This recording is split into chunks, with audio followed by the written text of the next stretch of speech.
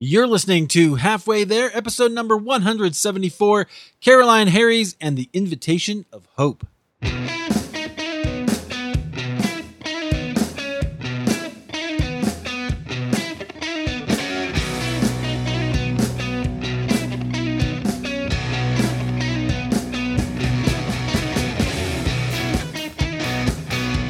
Friends, welcome to Halfway There. This is the show where we have honest conversations with ordinary Christians about today's Christian experience. I'm your host, Eric Nevins. Thank you so much for being here. It is really a privilege today to have Caroline Harries. You're somebody, Caroline, I've been following on Instagram for a little while. I think, I don't know if you've seen any of my posts, but I definitely wanted to hear more about what you were doing. So I reached out to say, hey, I would love to connect with you for the podcast. So welcome to Halfway There. Yes, thank you. I'm honored to be here for sure. So thank you. Excellent. Looks like you're doing some cool stuff. So tell us a little bit about kind of who you are and where God has you right now. And then from there, we'll go back. Absolutely. Yes. So I am Caroline. I live in the cold Dallas, Texas. Totally kidding about that. We were just laughing about the weather. Everybody in Wisconsin does not want to hear that right now. I know. It's pretty ridiculous. So anyways, live in Dallas with my husband. We have been married now 8 years. And right now I found myself doing full-time ministry, which it sometimes doesn't seem like the right verbiage because anything we should do should be full-time ministry. But I have a podcast as well that I co-host with a friend called A Cup Full of Hope podcast. I write a blog called In Due Time. A book was birthed out of my blog, also called In Due Time. And then I lead a ministry called Moms in the Making, and it is for women who are going through infertility. So that is what I'm doing. Yeah. Okay. So that's a really important place and ministry, right? People struggle. And here's my thing. So one of the things I love to talk about is, as Christians, I don't know how you grew up, but we'd never talked really, positively about our bodies. Right. And so that kind of, I'm sure comes into some of your ministry. Absolutely. Yeah. So, because there's so much shame associated with going through infertility. So right. And so there's a whole piece to that. I'd love to talk about it maybe in a little while, but that is it's just one of my little side missions here on the podcast is just to go, hey, listen, no, you're a whole human being and your body's part of that. And so God loves even your body. But, so we'll talk about that maybe. So tell me about you, because I want to hear kind of some of your story with the Lord and how that has come about. So are you from Dallas? Yeah, I actually grew up in Tulsa, Oklahoma, just about 4 hours north of here. It's still the buckle of the Bible Belt. It is, and I actually have a flight up there in a little bit later on today, so heading back that way. But I grew up there, and I moved to Dallas my junior year of high school. So spent most of my upbringing in Tulsa with two older brothers. I did not grow up in a Christian home. And I started going to church with a neighbor in about middle school. And kind of from there, that's where my relationship with the Lord started. And a lot of it was doing it on my own. Once I was the age where I could drive or in college, kind of doing my own thing and figuring out my faith on my own, but always hungering for it. So. Yeah. Well, that's really interesting. So starting to go when you were in middle school, was there a reason that you went? Somebody invited you probably? Yeah, just my neighbor invited me, and I don't know. It's interesting. A lot of my friends were at the time, or not so much at the time, but looking back are like, well, what were your parents thinking? And they were just fine with it. So I'm sure they thought it was a good thing. They didn't have much to say. We didn't really talk about it. And so they were okay with it. And I was pretty involved in the youth group and, active in the church and everything like that. Yeah. Did that become your social circle? It did. Yeah, it did. I was pretty active in sports as well, playing soccer. So between that, I was keeping busy, definitely. Okay. Very interesting. All right. Because how did it become personal for you? Did you have a moment, or did you have, when did you decide that you wanted to follow Jesus? Yeah, I still remember it was in middle school, just being part of the youth group, and obviously that being something that they shared and touched on. And I don't know. It wasn't even a questioning to me. I didn't have to figure much out. It was just in that moment, I knew that I wanted a relationship with Jesus and really began from there. I remember, actually, I can see it on my bookshelf now, which is really funny. Getting the teen study Bible that I still have, and just like reading it on my own in my bedroom. And again, I kind of doing my own thing, but obviously having friends to walk alongside with as well. Yeah. So that's interesting. I love that about what I would call conversion stories, right? That part of the journey of meeting Jesus, because they vary so much. I mean, I had one guy say to me one time that he met Jesus while reading the New Testament and doing an 8-ball of cocaine. Like, that's a dramatic example, right? Wow. Yeah. And then others where, and this is what I love about your story, is it was a little bit like Jesus just sort of drew you into a group and you were like, yes, I want that. And that's good. Yep. I love his variety. I love the way he does it. Yes, we cannot put him in a box by any means. Yes. Yeah. And there's value to both. And I think, I grew up always wishing that I had a little more wild past, which now that I'm older, I'm like, no, that's a good thing. But yes. Yep. Absolutely. There's value to that. So that's what I want to say for some of our friends that may feel that way or have ever said that. I think it's great. So you decide, okay, I'm going to go. I'm going to follow Jesus, and this is where I'm headed. I got my teen study Bible. Did you dig into that? Did that become a thing that you read all the time, or like, how did that discipleship process go for you?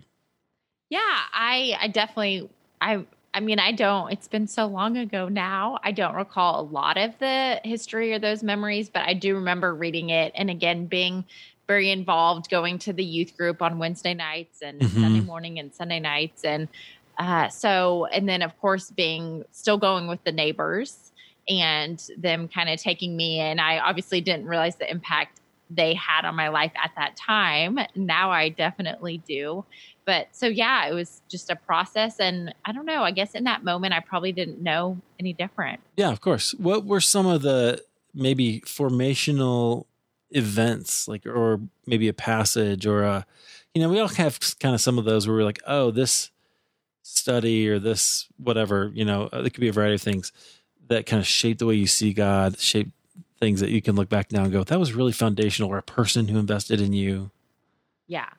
Gosh, that is hard because I think that has changed so much. I think from that church I was at to even where my theology is to today has changed dramatically. Well, that's what I want to hear about. So tell us where you were. Oh, gosh. Oh, geez. That's a very loaded question. That's what we do. At that time, theology wasn't a thing for me. It was just, here's a personal relationship with Christ. And what does that look like?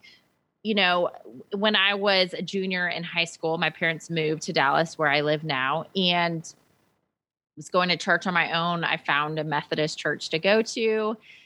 I don't know. Again, it was like I had a good upbringing. I had a good life. I was hungry for a relationship, but it wasn't even so much of a need, I would say. I don't know. Life was good. Life was easy. I obviously was in this hardship, if you will, which doesn't seem like a hardship, of moving during your junior year. But when you're in high school, it's traumatic. It's traumatic for sure. Graduated from high school. I went to Baylor University in Waco. And it's interesting looking back on some of those beginning days at Baylor. We would do a Bible study with friends every night.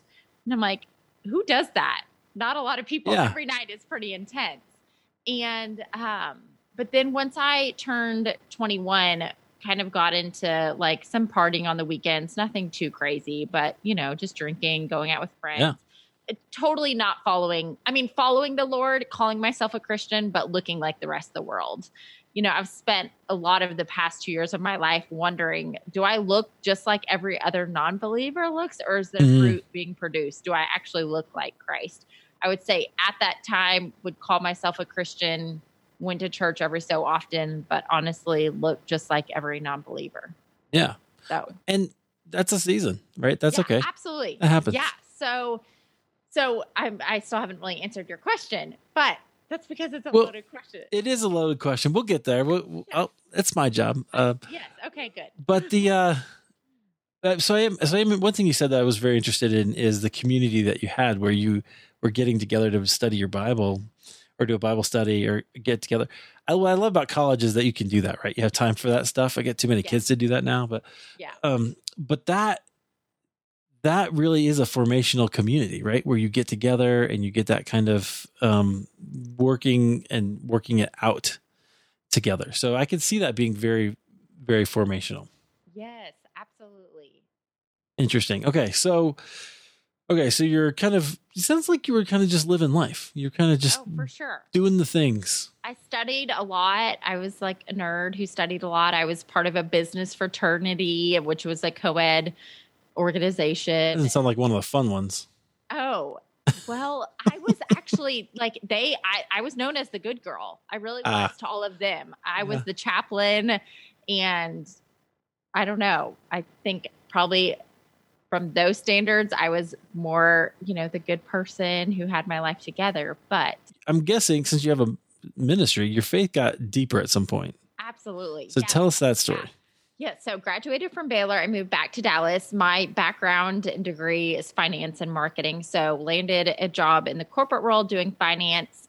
And at that time got diagnosed with this rare, crazy medical condition. Won't even go into details, but basically just felt awful all the time. And that was a really raw place. That's kind of that moment where you hit and you can either run away from the Lord and blame it on him. But I sought him so deeply. I would go to work. I wouldn't feel well. I would come home and I would be in the Word. And what's interesting looking back is this is in the day of like forums, like Yahoo forums. I'm sure those still exist. I don't even know. But I would actually in that time be the one who would go on those forums with all these people who are hurting and discouraged and go and encourage them with, hey, but God's Word says this. And it was just in me. I don't know. It wasn't even like, oh, I need to go encourage everyone. I just didn't know any different. I knew that I wasn't going to let it ruin my journey with the Lord, but it was actually going to, if I chose, make me look more like him. Yeah. So that's really interesting because one thing we talk about a lot is the dark seasons, right? Mm-hmm. It was a dark season. Yeah. Because those things are the things I told somebody today. God takes those, and they're the times that He's able to bring all the stuff to the surface and skim it off the top, right? Yes. Like when you refine gold, that's what you do. You just kind of skim it off the top. So it sounds like, what would you say maybe that He skimmed off the top of you during that season? Oh gosh, wow, that's so hard to think of. I love these questions. I don't know. In some ways, I wish that I had come out looking like a whole new person. And I mean, we all want that, right? Yeah. It doesn't have to be dramatic. I mean, just as you reflect on it, like what do you see that how that shaped you? I think it was a lot of just the personal one-on-one time with him there was a lot of loneliness in that season because we're my friend, you're 21, your friends are hanging out on the weekends and you're like, I don't feel well. I can't. And I think it was just such that opportunity of in that moment, what was I going to choose? Was I going to choose to focus on him? And I did. Mm-hmm. And so I think a lot of it was just seeking him and, what can feel lonely is like, we actually have a father who wants to be with us at all times. Right. Right. And that has to be a very personal discovery, I think. Absolutely. Absolutely. Yes. And I think I've discovered that 100 times fold. Yeah. Which is cool. I love that. I think we have to. So, okay. So you walk through that season and then, and then what happens? Yeah. So at that time I started going to a church here in Dallas. It was just a non-denominational Bible church. And part of my story, I would say, is a lot of heartache with just dating and thinking I was going to marry a guy and it didn't work out. Went just through a lot of heartache in relationships, which again, in the moment feels like the biggest deal. Looking back, I'm just like, oh, please. That was, not a big deal at all. But I ended up meeting my now husband at that church in the singles group. Uh-huh. It was the young adults group, right? Code for singles group. So yes, which is it's always an interesting group, right? You've got very, for sure, diverse personalities. Let's just leave it at that. Yes. And lots of dating within the group. So jealousy. Absolutely. So we met, we hit it off right away, and we got engaged 11 months later, and we're married within a year and a half. And I don't know, everything was glamorous and glorious. And then this is really, I feel like, the main part of my story. Yeah. Probably because it's the season I'm still in, but more fresh. So we got married in 2011. In 2012, we decided we were ready for kids. And because my husband's prior medical history, we went to the doctors, and the doctors just said, there's no way you will ever have children. Just zero chance. You know, it takes certain things from the female and the male, and they weren't finding that. And so medically impossible to have children. And so I would say this is kind of the big, in some ways, a big time where, you know, everything changed for me and our faith in a good way. Yeah. But yeah, that began a whole new journey of infertility, if you want to call it. Yeah. Okay. So take us through that, because that's a big life event. Absolutely. Right there. Oh, and yeah. those kinds of things tend to cause us to question who God is. Yes. Yes. Yeah. So that was, I mentioned this already, in 2012. I still remember getting the phone call from doctors, and my husband and he actually came and picked me up at work because I was so upset. You know, you think you get married and then you have children whenever you want, right? And actually infertility is something that 1 in 8 couples go through. So it's pretty common. But at that time, I didn't know it was a thing. My friends were all having kids already. And anyways, in that moment, I remember praying together, opening scripture together, just reading through scripture, and just knowing this is not the end of our story. Like this, you know, we will be parents, we will have children. And in that moment, though, I would say there was so much works and religion involved. It was a lot of thinking that if I worked my way into a baby, then I would, you know, worked my way into pregnancy, God would grant me the desires of my heart. Yeah. Okay. Well, unpack that, because that is huge. There's so much there, because man, how often do we do that? It's not just with kids, it's with all kinds of things. Anything. Yes. We think we have to prove ourselves. So yeah, the first year and a half of our, I'm going to call it an infertility journey, was really about works. My husband actually got moved to Georgia for his job. So we were not only just given this diagnosis, we were also in the middle of a long distance relationship. So he was gone for 6 months. We did long distance marriage, I should say. And while he was gone, I started Googling all these things, like, you know, how to get your body healthy. And by the time he came back, we're doing essential oils. We're doing every crazy diet. We're doing acupuncture, right? Because if we do more, and there's something to be said about stewarding our bodies, making sure they're healthy, and that kind of thing. But for me, it was very, very out of just religion, and I had a big turning point. Okay. Well, so I just want to set that stage. Like, I just want people to really feel that, because I can imagine, and I'm trying to put myself in those shoes. Okay, this infertility thing is happening. What, you know, you're feeling very maybe inadequate. Like, what kind of words would you put to that? You know, I don't know. I'm sure my husband felt inadequate. Yeah. So a lot of it was male factor, and, you know, it's a pride thing for a man. Yeah. And I would say miserable. We were miserable because of the works mentality. Yes. Yes. Okay. So the works mentality is the question: why is God doing this to us? Mm-hmm. Yes. Right? Why is this happening? Yes. Okay. Was that was your question? You were asking God that. Yeah, I mean, we were miserable. Our friends were all pregnant every month. You know, you find out you're not pregnant still, and it's just, you're hopeless. You're disappointed. You're thinking, I mean, I remember going to our church and crying with them one time because I was like, I had a glass of wine last night. God's punishing me because I had a glass of wine. I mean, I'm talking miserable. Yes. Okay. That's what I'm talking about, because we do that sometimes to ourselves about all kinds of things. If I had gluten, well, gluten causes infertility, just the whole gamut. I was in the middle of all of it. Right. Okay.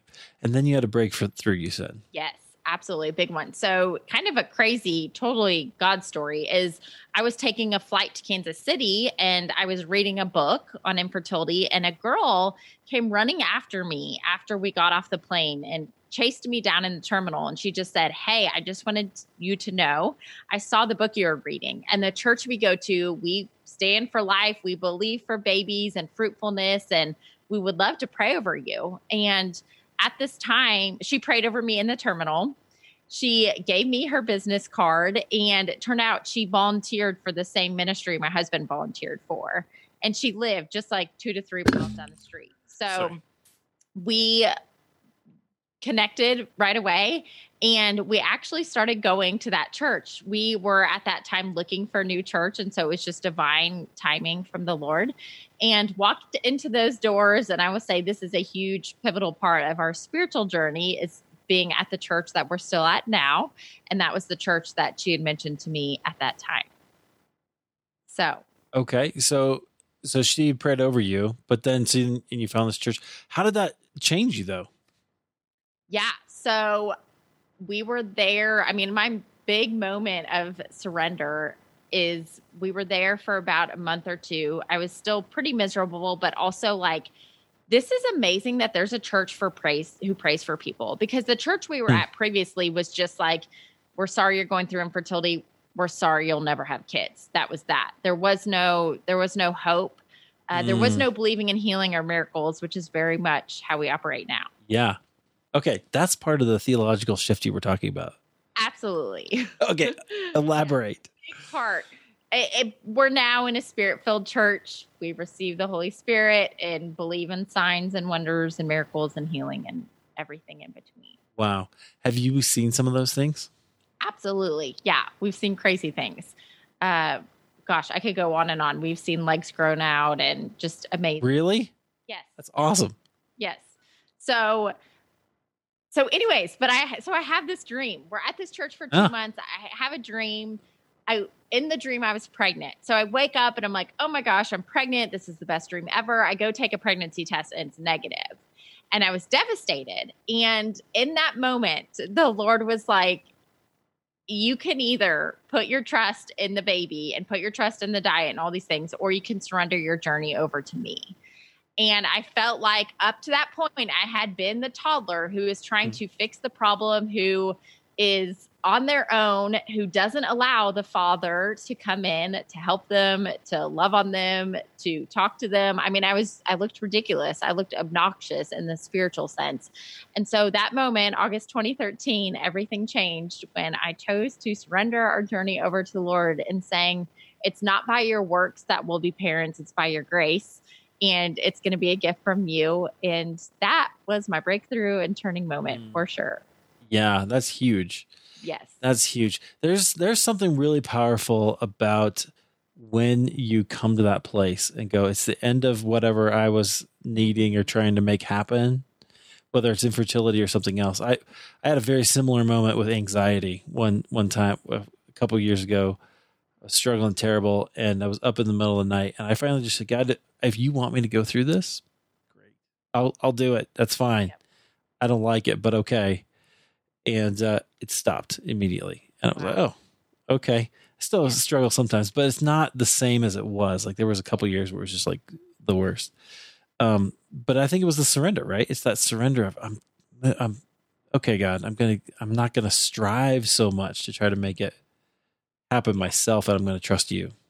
It was all striving up to that point, and I kind of give this visual of my palms were just clenched tight. And then once I was surrendered, it's like, not only can I give to him, but when my hands are open, I can receive from him too. So that was kind of combined with the church that we were at, where again, they offered prayer. And we were like, this is crazy. Yeah. We had never experienced prayer. We had never experienced worship that was alive, that was, I don't want to say charismatic, but that there was just people filled with hope and truth. And it was all so new to us. So very cool. Very cool. It's community really matters, Yes. It changes everything. It changes your perspective for sure. Yes. Interesting. Okay. So you surrender this to the Lord, which is I would say a really significant moment in your life. where does it go from there? Well, so at that time, the Lord put it on my heart to just have a few women over to do a fertility support group. So I started a support group. It was just in my living room. There were 6 of us at the time, and this started in 2013. And so really, we're still in the thick of fertility stuff. We're not seeing doctors. We are hopeful, though, that it's going to happen. And at the same time, I start this. It wasn't even a ministry. It was a group at that time. I also started a blog, and still vividly remember the Lord telling me to start a blog. And I laughed because I was like, listen, my background's finance and marketing. I am an awful writer, awful. I struggled with reading and writing. My parents would send me to all the little, tutors and everything to try to improve that. So I'm in the thick of leading this group and writing a blog and still working full time and believing for babies. Yeah. Okay. So what does that look like? Take us kind of into what that looks like for you. Cause you eventually, like, what do you do today? Cause I know you like travel. I've watched your Instagram. So you travel, you go all over. Yeah. So yes, I was working. Then the Lord was like, well, it's time to write a book. And so I ended up writing a book as well. So not only was I blogging, I wrote a book. It's just a 60-day devotional. It's not about fertility. It's actually that anyone could pick it up and be encouraged. And so it came to the point where I was just feeling maxed out. And, I really felt impressed from the Lord to quit my job. But I was like, I can't. I've been here for 11 years. This is all I've known out of college. This is an income. I had just been given like the highest award at the company I worked for, very involved with my job, if you will. Yeah. And so I was disobedient and I acted like the child again. That's interesting. And I kicked and I screamed, and I finally was like, I'm maxed out, because Moms in the Making, which is now the name of the ministry for women going through infertility, started to grow. Again, blogging, writing a book. And I was just like, I can't do all of this anymore. And so I quit my job. And that was hard. It's a huge deal, isn't it? Most people sounds glamorous, but it wasn't at all. It's way more scary than people think. It is. Yeah. And, again, coming from a background where my parents aren't going to church, they're like, hey, you got this degree, you got this great education. What do you mean you're leaving this awesome job that's paying you? And so, going from 2 salaries to 1, just the whole transition of it all was very scary and very hard. Yeah. Yeah. The boomers don't get it at all, right? No. They're like, just keep going until you're almost dead. Yeah. Absolutely. So with that, I thought I was going to be bored, which is so ridiculous now, but I was doing full-time Moms in the Making. So what started in my living room in Dallas in 2013 has now expanded to, we are actually about to announce more locations. We're about to have about 50 locations across the United States. Wow. Support groups. Yes. So I'm overseeing all these groups. We also have had 3 conferences that are held here in Dallas. They're 2-day conferences, and it's a good about 9 months of planning. We have women come from 33 states, several countries. We have women come from all over to these conferences. And again, now I'm doing the podcast. And What is your podcast called? A Cup Full of Hope. Nice. Yes. I love that. And that is really, it's a lot about theology. Honestly, it's, our heart is that we radiate with hope. My co-host and I, we just feel like we carry a lot of hope because hope's a person. He lives on the inside of us. And so we talk just a lot about what God's word says over different situations and how to maintain hope in the middle of the trials and storms. Yeah, which is great. And obviously you've lived through a lot of that yourself. Yes. So you can speak into that very well and remind people. Yeah, absolutely. I love that. Okay. So I'll have links to your website, which is induetime.com, right? Yes.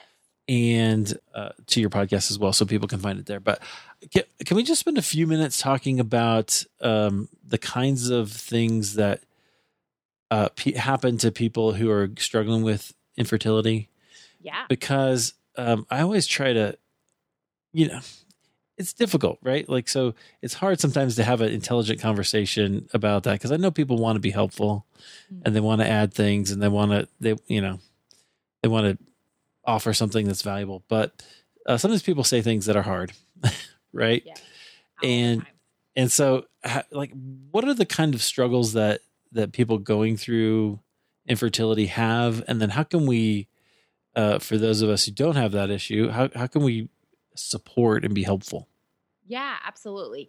It's going to look different, obviously, for every couple. Yeah, it's individual, right? Every couple. For my husband and I, we're on such a different journey in that we're not seeking medical intervention or assistance. So you have a lot of couples who do things like IVF and vitro, and their journey looks so different because they're going to the doctors every day. They're getting injected with hormones and shots. And so, there's couples who have had miscarriage after miscarriage after miscarriage after miscarriage where we've never seen a positive pregnancy test. So my wisdom on how to support a couple going through infertility is honestly probably what I would say if it was a divorce or if it was cancer or loss of a spouse. And that's simply just ask them, how can I love you in this season? No one wants to hear your advice. Right. No one wants to hear your wisdom unless it's honestly godly truth. But what I appreciate the most is, one, the friends that have stuck alongside with me, because I will tell you 8 years in, most have jumped ship because they're like, we're done. It hasn't happened yet. It's never going to happen. We're not in this for the long haul.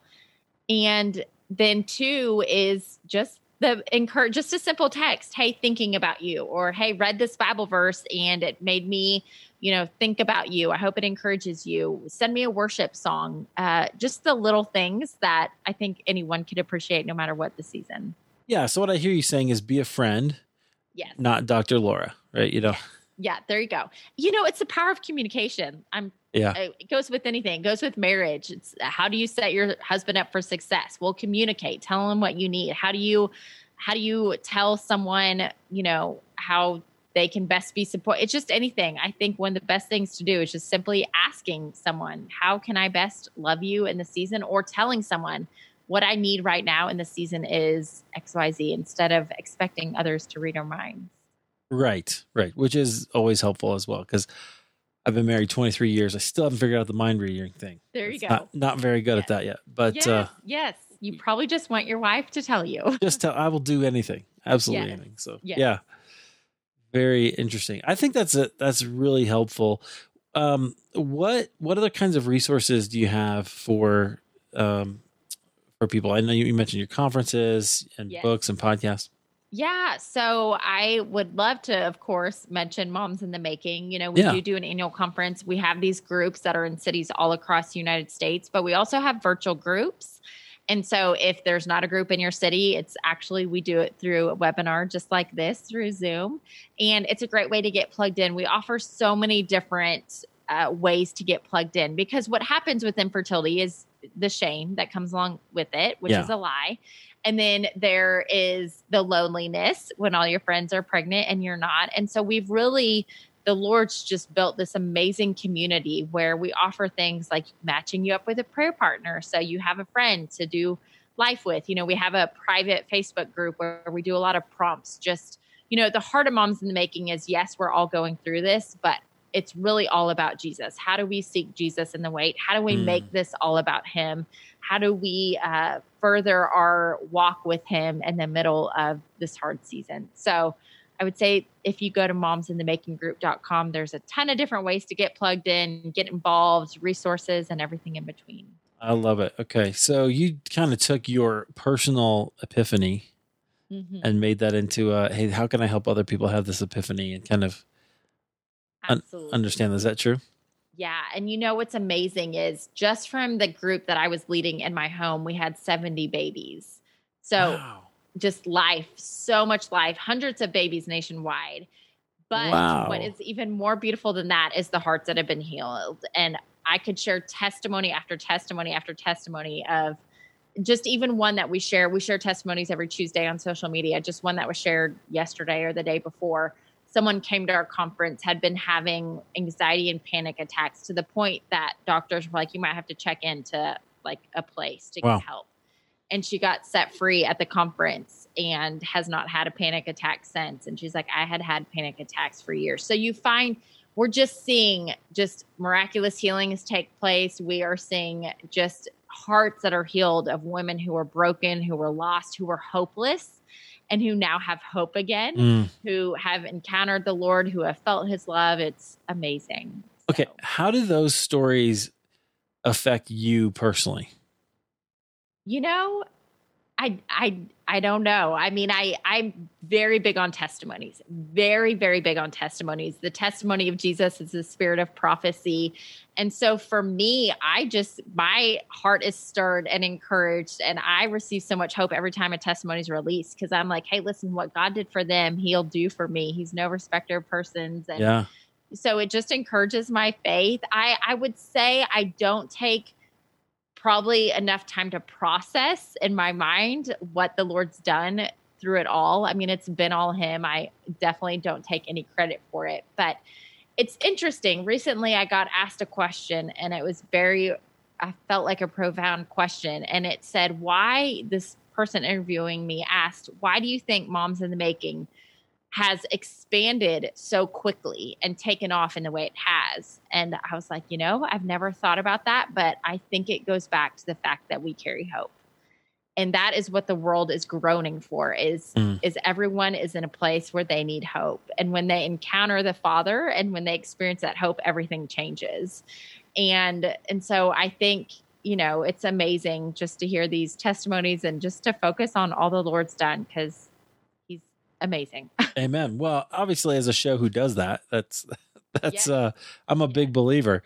Yes, absolutely. And part of my ambition here is certainly to talk about the dark times and talk about those things, but also just to say the journey is actually longer and deeper and wider than you've been told. And so, we go beyond kind of the my life was terrible, and then I met Jesus, and now my life was great.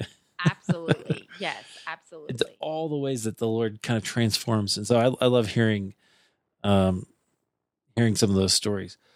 One of the things that's great about the gospel is it's really the decimation of shame, right?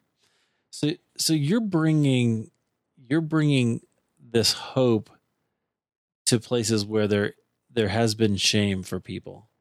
So talk about that and what that experience is like for people, and then maybe how the gospel applies to it.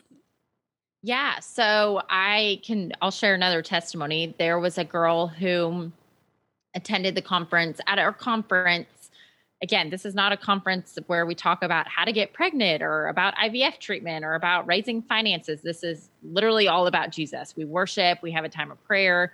We did a whole freedom session on, hey, we have the Holy Spirit inside of us. The Holy Spirit can tell us the lies that we're believing, and he can give us a new truth to replace those lies.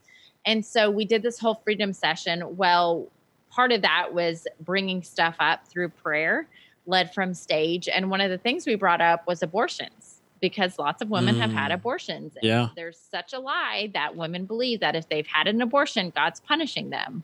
Well, we know that Psalm 103:10 says God does not punish us according to our sins. And so anyways, heard a testimony after the conference that there was a woman who had had an abortion 20-ish years ago or 15 years ago, had not told anyone, had been carrying the weight of the abortion for 15-ish years, the shame of it, and got set free at the conference and has never experienced freedom like she's living in now before.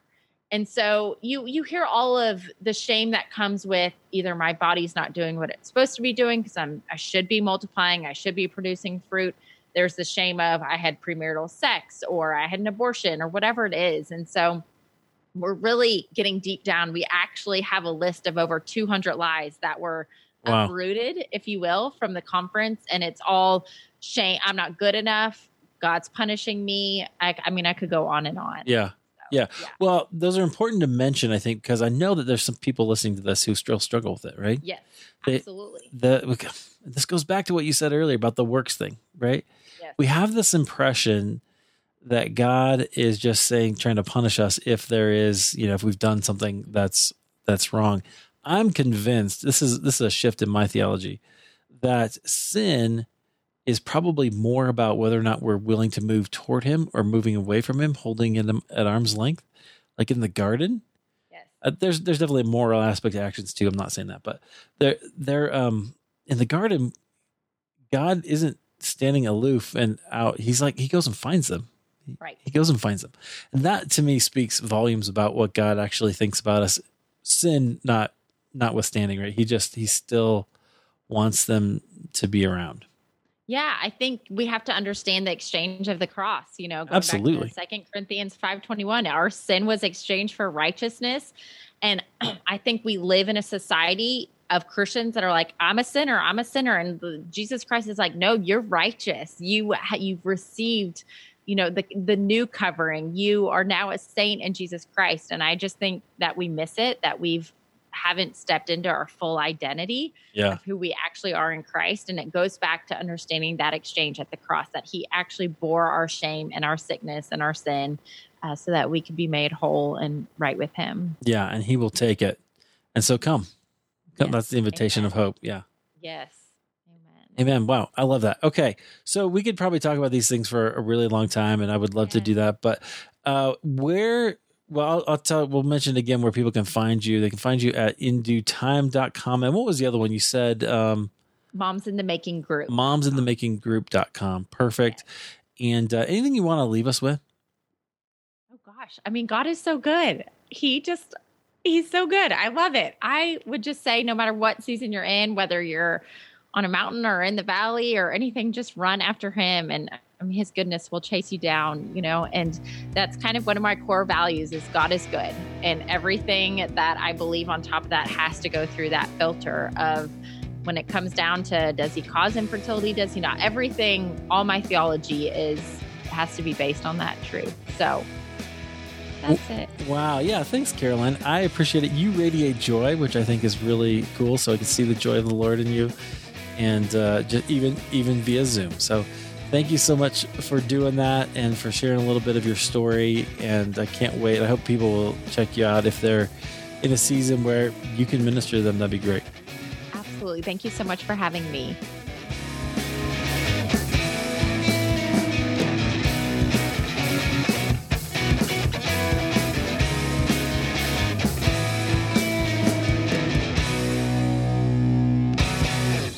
Love podcasts? You'll love Podcast Magazine, taking readers into the lives of today's leading podcasters and beyond the microphone of the shows fans love. Each month, Podcast Magazine's dedicated writers share personal interviews, industry happenings, exclusive categorical charts, and independent ratings and reviews of under-the-radar shows. If you listen to podcasts, subscribe now at podcastmagazine.com and grab a free lifetime subscription while you can. That's podcastmagazine.com.